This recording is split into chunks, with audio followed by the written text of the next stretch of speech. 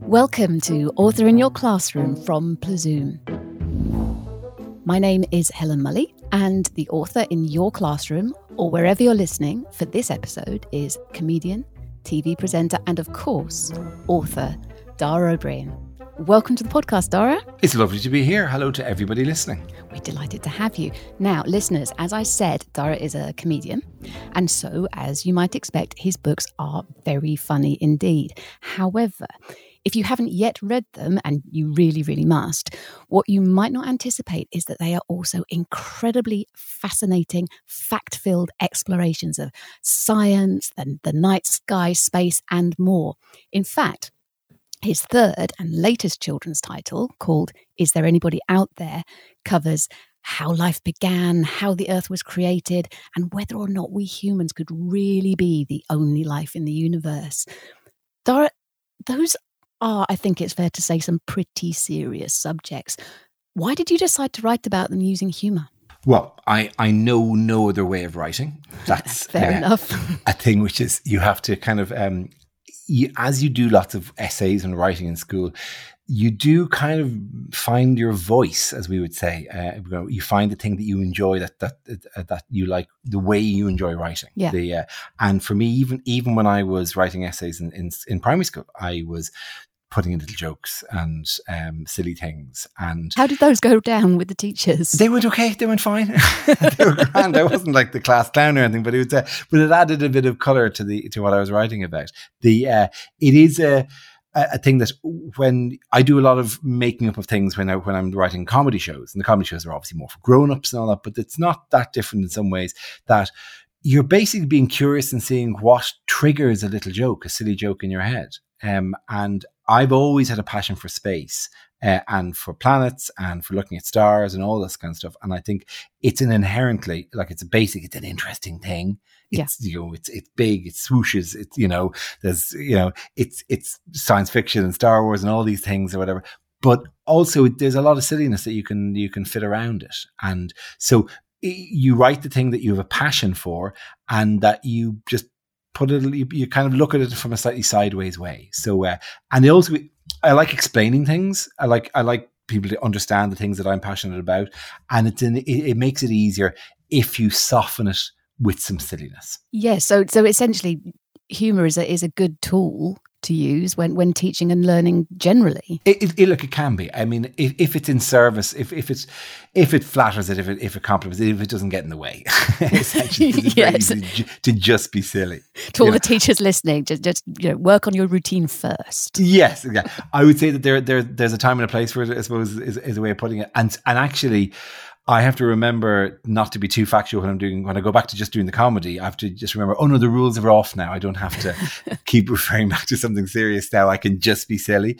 But it is a kind of a way of lightening these things up, and because people think these big ideas have to be treated seriously, and they don't. There's a lot of inherent ridiculousness about the fact that we basically put on an outfit that puts a tiny version of our atmosphere, and we surround ourselves in that, and we go off into a place we don't exist. We shouldn't be in space. It's a really unfriendly, horrible place to be.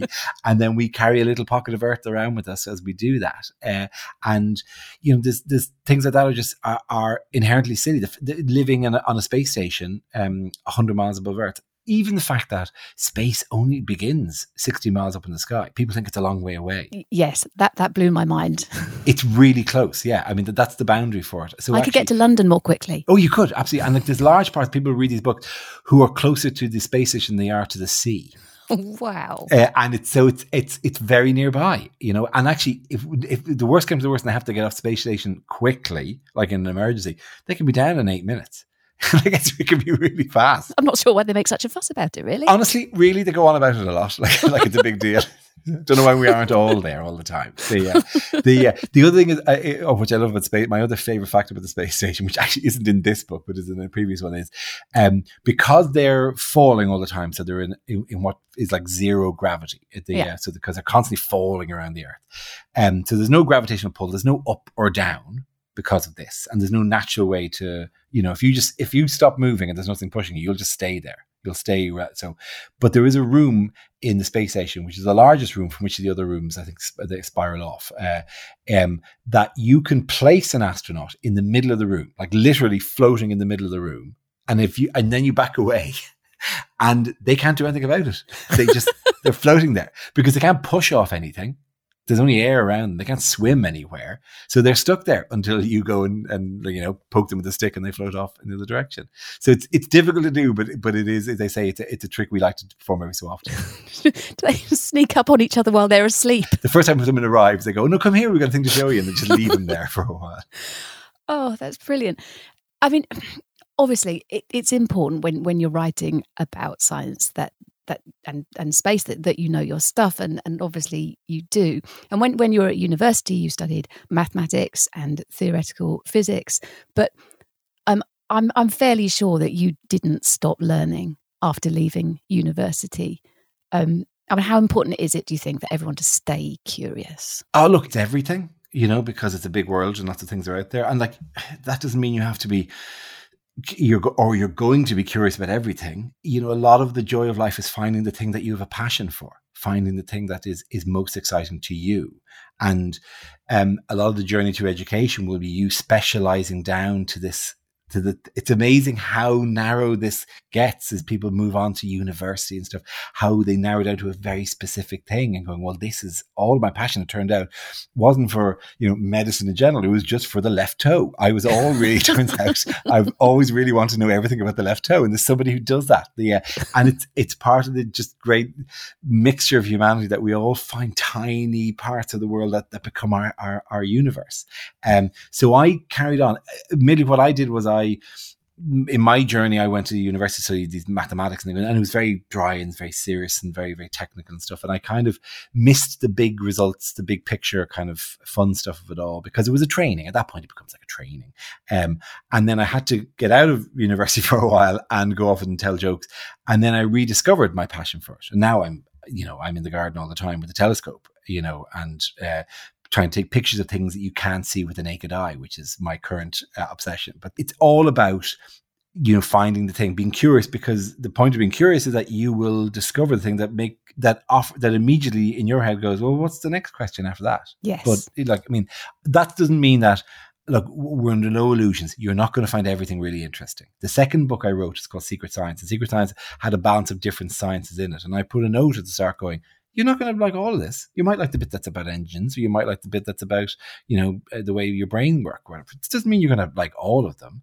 And then at the end is a bit where I go, look, you might be the person who becomes a neuroscientist, or you might be the person who becomes the next engineer. You just find the thing that most, excites you. And we're lucky. There's a lot of very, very exciting stuff out there. Like, I personally love space, but so I'm very happy to enthuse about that, like whatever. But you will find the thing that is your version of space. Absolutely. Even if that is the little toe. Look, the left toe, very interesting thing, the left big toe.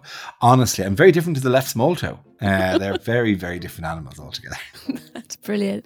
I think it would be great if our listeners who aren't already familiar with your writing could have a little taste of what it's like. So let's pause for a moment while you grab a copy of Is There Anybody Out There and then find the right page. And then we'll come back to hear you read an extract for us, if that's okay.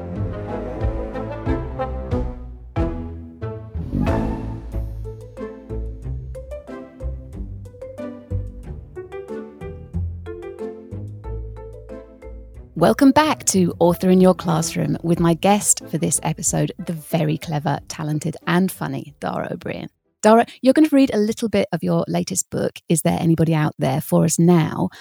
Perhaps you could just explain where it fits into the picture as a whole before you start, just to give us a little idea of where we are. Absolutely. The book, Is There Anybody Out There, is about life in space and are there alien lives? Because we've no definite answer for that, or Spoiler. You would have heard by now. Yeah, well, it's not a secret that we have yet to meet ET, but it brings in topics of what information do we send out? What information can we hear if we listen to space? What are we listening to? What planets are we currently finding? They're called exoplanets, and there's a huge explosion in new planets that we're finding. Planets with 2 stars, planets with 3 stars. We even found a planet with 4 stars. And so and as part of that, then we ask the question like, well, look, how did life begin here? How did life begin? We take this as an example. Firstly, how did this, it was a cloud of gas and dust. How did that become a sun and 8 planets and all the other rocks and bits and Pluto and minor planets and all that it has? And then further from that, how did life appear? So the question really is, what is life within that? So this is the start of a chapter called What is Life? What is life? This seems like an easy question to answer. Animals, right? Big furry ones, wet slippery ones, ones that fly. That covers it. Oh, and insects as well. We almost forgot insects. So life is anything that runs around or flies or swims and eats things and gets eaten by other things. Said the houseplant sitting on your desk. What about us? So yes, of course, we have to include plants and trees and grasses and ferns and all that stuff. They don't move anywhere or eat anything other than the Venus flytrap, and we definitely have to have a proper talk about them at some stage. They must be aliens. But they grow and they create new life.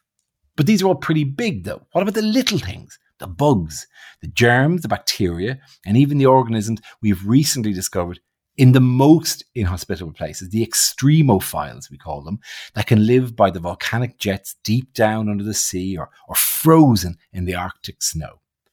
The problem is that though it's easy to say that's alive when you're petting your dog or picking an apple off a tree, in a more general way, it's very difficult to narrow down a good definition of life. Traditionally, we would say something like, life is the ability to reproduce, in other words, have little animals, and spread. But then by that definition, fire is alive. So let's make it more complicated and say, life is the ability to take energy or matter from the environment around you and use it to help reproduce.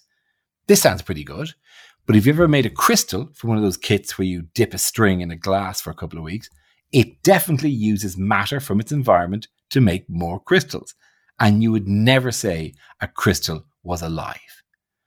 But whatever definition we settle on for life, it'll have to include everything from animals we can interact with, dogs, people, a moose, all the way down to things that we can only see under a microscope, bacteria, viruses, and the like. The chances are, though, and this is sort of disappointing, that in our search for life on other planets, we're far more likely to discover things from the tiny end of that list rather from the large furry end, because the small stuff has just been around for so much longer. If you look at the history of life on Earth, the big, complex, furry, talking creatures arrived pretty late in the process, and it was a very long process. It was more like a Sunday roast than a microwave dinner. If the Sunday roast took 4 billion years, including having to wait 3.99 billion years for the chickens to evolve. Even if we found an exact replica of Earth somewhere out there tomorrow, orbiting around an exact double of our sun at exactly the same distance, that planet could be at any stage of this life cooking process. But the chances of you arriving just as the people of Earth 2 were evolved enough to recognize what you were and have a chat with you about your day are pretty slim. Okay, now I just want you to explain everything to me. Do you do mortgages? I do, absolutely. I can do a funny version of grown-up boring stuff like that. Pensions, you want to talk about pensions in a funny way? I'm definitely in for that. I love the way it this is going to sound so obvious, but it flows so naturally, just as though you were talking. And the obvious thing to think about then is your stand-up and how you write your stand-up. And is it a really similar process? There is. I mean, I have been doing I've been doing stand-up for about 25 years, and I've written about 20 shows or thereabouts for between big tours and Edinburgh shows and all these things that you do, different shows that you do. And it's a very conversational thing. You write as you talk. You never actually write the things down word for word. And it's weirder for me to a certain extent to be writing a book because you literally have to put the words down. You actually put the ands and the does and the ofs and actually physically write them, while at the same time wanting it to stay conversational. Because there are a lot of factual books, and people in classes will know this, that, you lift a flap and there's another fact about this, or there's a big picture of stuff with arrows pointing to things. Yeah. And they're great. They're really, really good. They're full of tons of information. But a one that just reads, that you could just sit down and it will carry you. That's what you want. And therefore I'm basically a tour guide. You're strapping yourself in and then for as long as they have you at the end of the day, if you go to bed or whatever, or if, you know, a mum and dad are reading it to you, it should just flow along, and they should be there, and I'm pointing to you, I'm pointing to this, and I'm popping it in your head, but it should flow. And so it's written to be read as going in from starting at A, go to B, rather than the many factual books for kids, which are very much more a case of like, well, let's pore over this giant diagram and pick it up, which is great too, but a different thing. Yeah, absolutely. And from your reading just now, it's clear that it does do exactly that. I'm interested to know, it is funny, I was sniggering to myself and possibly not to myself all the way through that. But also you are trying to explain something quite clearly and get these big ideas across. How do you stop the jokes getting in the way of the explanation? Yeah, it's an interesting one. There is something about, there's a point where you need, and this happens when you're writing a comedy routine as well. Yeah, you need to get the information across, because the person needs to have the information across, and you can't distract from that by putting a custard pie in your face at the wrong moment. So you need to. There's a point where you need to. Right, we need to establish this stuff. Really, it's a case of once I've established this, then I can be silly about it. But sometimes it's a good explanation. There is, for example, a long section in the book. We discover exoplanets because they're planets just like ours, but they're a long way away. And what we do is we look at a star, and what we see is occasionally the light from the star dips just a tiny amount, just like it goes from 100% of the light to going to 99.93 of the light, like just a tiny amount.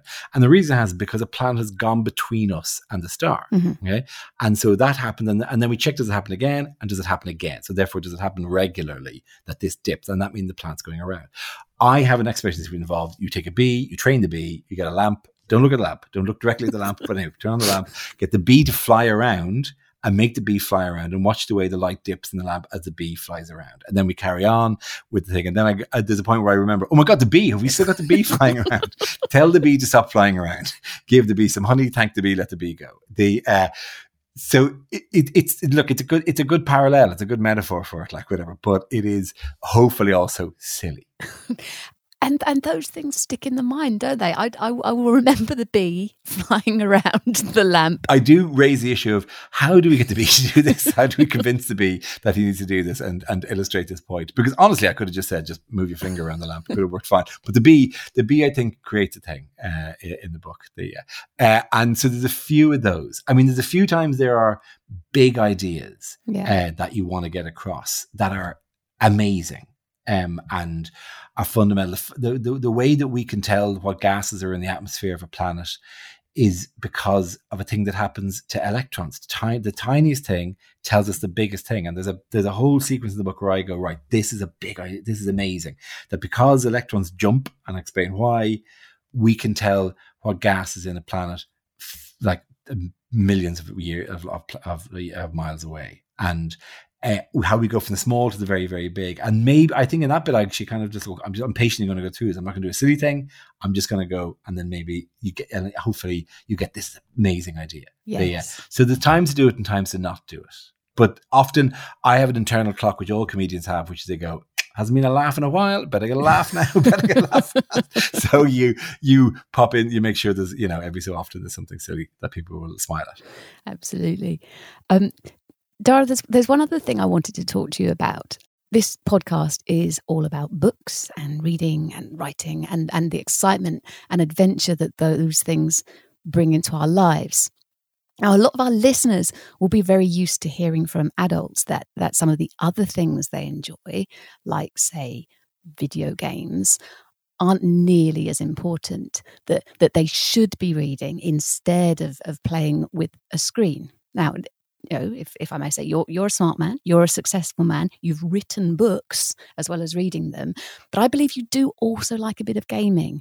I do. I love gaming. You won't find me, and I don't undo the work of anyone on this one, but I am pro gaming. We have machines in the house, and the reason I am because of the imagination of the worlds constructed in gaming. Yes. Because it allows people to inhabit. Here's my counterexample where people go, oh my God, gaming is the common thing is like it's not good for your brain, and it's stunting your imagination. To which any 8-year-old would go, really? Because I just played a game in which I fought a dinosaur that I had designed against a dragon designed by somebody in Japan, and we had a battle in somewhere in space. And you're going, oh, fair point, touche, good point. Yes, I think I think obviously you can't be doing loads and loads and loads of it because it's very easy. And we have a thing about it in one of the earlier books. It's designed to be addictive. It's designed to give you tiny rewards. That's why it's so nice, because it goes ding, ding, ding, ding, ding, and gold coins appear. And every time a gold coin appears, there's a little chemical in your brain called dopamine that goes, oh, wow, oh, good, oh, great, wow, ding, ding, ding. And it just keeps it flowing along, and you're in a happy little state where you're getting rewarded all the time. So that's a trick they use. So sometimes it can be a wrench to step away from it.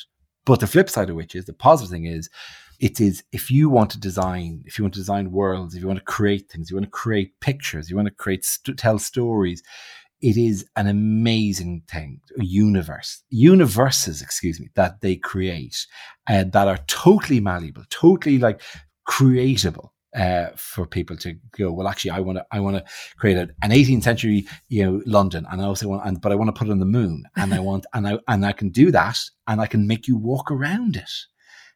So I think it is a tremendous place to put the imagination, I hugely favor people doing coding and people thinking of designing, as well as just enjoying these worlds, these virtual worlds that have been created.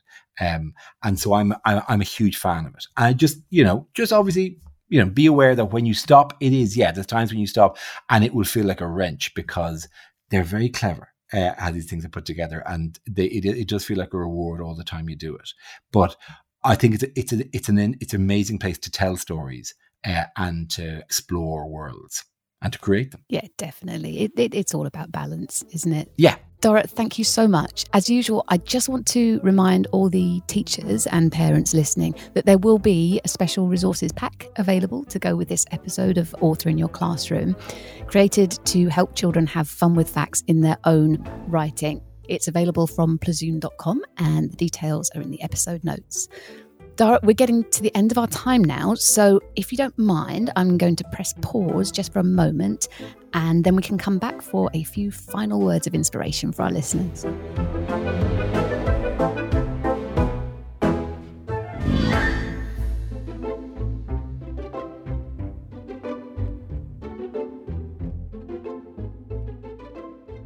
Welcome back to Author in Your Classroom with my fantastic guest for this episode, Dara Ó Briain. Dara, so is there anybody out there has just been published? Do you have any more books for children planned? Anything in the pipeline? We not at the moment. We're kind of we'll take a pause now, because I have to then go and write a funny show for grown-ups. Grown-ups, pesky grown-ups. I know, they do get in the way, don't they? And then we'll see what part of the world of science we look at next. We've got 3 of them, which is a nice line on the shelf of stuff. Yeah.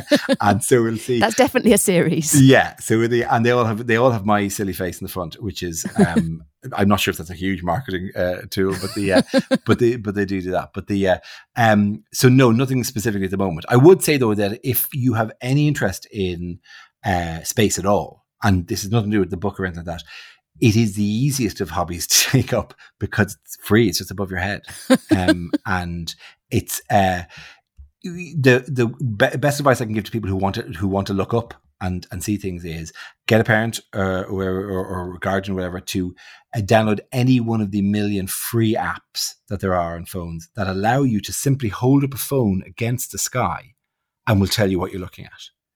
Because if you go for the bright things, more often than not, they'll be planets. And you'll find yourself looking at Saturn, or you'll find yourself looking at Jupiter or Venus. And it is like, I just presume they're all stars. They're all just dots, and they're not. So any one of those apps, and there's loads of them, and you just press, there'll always be a button called compass or something, and you can lift up the phone, and the picture will change as you move the phone around, and you'll be able to see the names of everything around. It'll tell you what the constellations are. It'll tell you when the moon is up. It'll tell you what planets you're looking at. And I think it's genuinely pretty amazing. Somebody just goes, see that dot there? That's Mars. That's a nice thing to be able to do. That does sound amazing. Yeah, you can just walk out of your door and look up. That's extraordinary. And finally, if I were to ask you for another piece of advice for any child listening who's maybe dreaming of being a published author one day, what would it be? Oh, my Lord. Sorry, it's a tricky one, I know. Isn't it? Yeah. Find the thing you enjoy writing. That's probably the most important thing. Find either the story or the type of thing that you enjoy telling. And that could be a story, it could be a joke, it could be explaining a fact. And play with that. And think of it as playing with it is probably the most important thing, because I know it's difficult when you're in the middle school. It becomes homework and it becomes like a thing you have to do. Find the one that you love. We're back to the big toe again. Find your big toe. Find the big toe, your big toe in this situation. Find the thing that is a passion for you. And it might be that the stories you want to tell are ones you'll do through a video game, or the stories you'll tell be ones you want to do through a piece of art, or standing on stage telling jokes. There's a million different ways to tell stories. Just find the one that makes you smile. That is such good advice, Dara. Thank you so much. And we really are out of time now. So I will just say thank you again for taking part in this podcast. It's been great fun. And I'm sure our listeners can't wait to get started with their own stories and fun-filled explanations. Take care, Dara. And listeners, do make sure that you come and join us for the next episode of Author in Your Classroom. I'll see you then.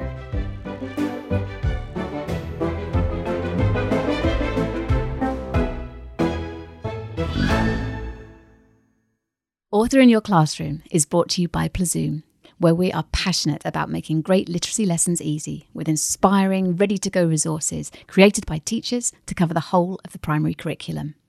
So, whether you're a teacher desperate for SATs revision that pupils will actually enjoy, a parent just as baffled by fronted adverbials as your child, or anyone looking for fun ways to keep children reading and writing during the summer holidays, we've got hundreds of brilliant ideas to explore. Take a look for yourself at plazoom.com, where you can sign up to our newsletter and be the first to find out about our special offers and the new resources that are added to the site every single week. Every episode of Author in Your Classroom is packed with writing advice and inspiration from some of the world's best-loved children's writers. Plus, there are free activities and worksheets based on each author's work to spark children's imagination on plazoom.com. Just check the episode notes for links and more. You can subscribe for free wherever you get your podcasts. We want to reach as many pupils in as many classrooms as possible, so please do give us a rating or a review, but above all, tell your colleagues about us and help spread the word. We know that a love of reading opens doors, not just to success at school and beyond, but to a lifetime of excitement, adventure and discovery. Let us help you make it happen with Author in Your Classroom and Plazoom.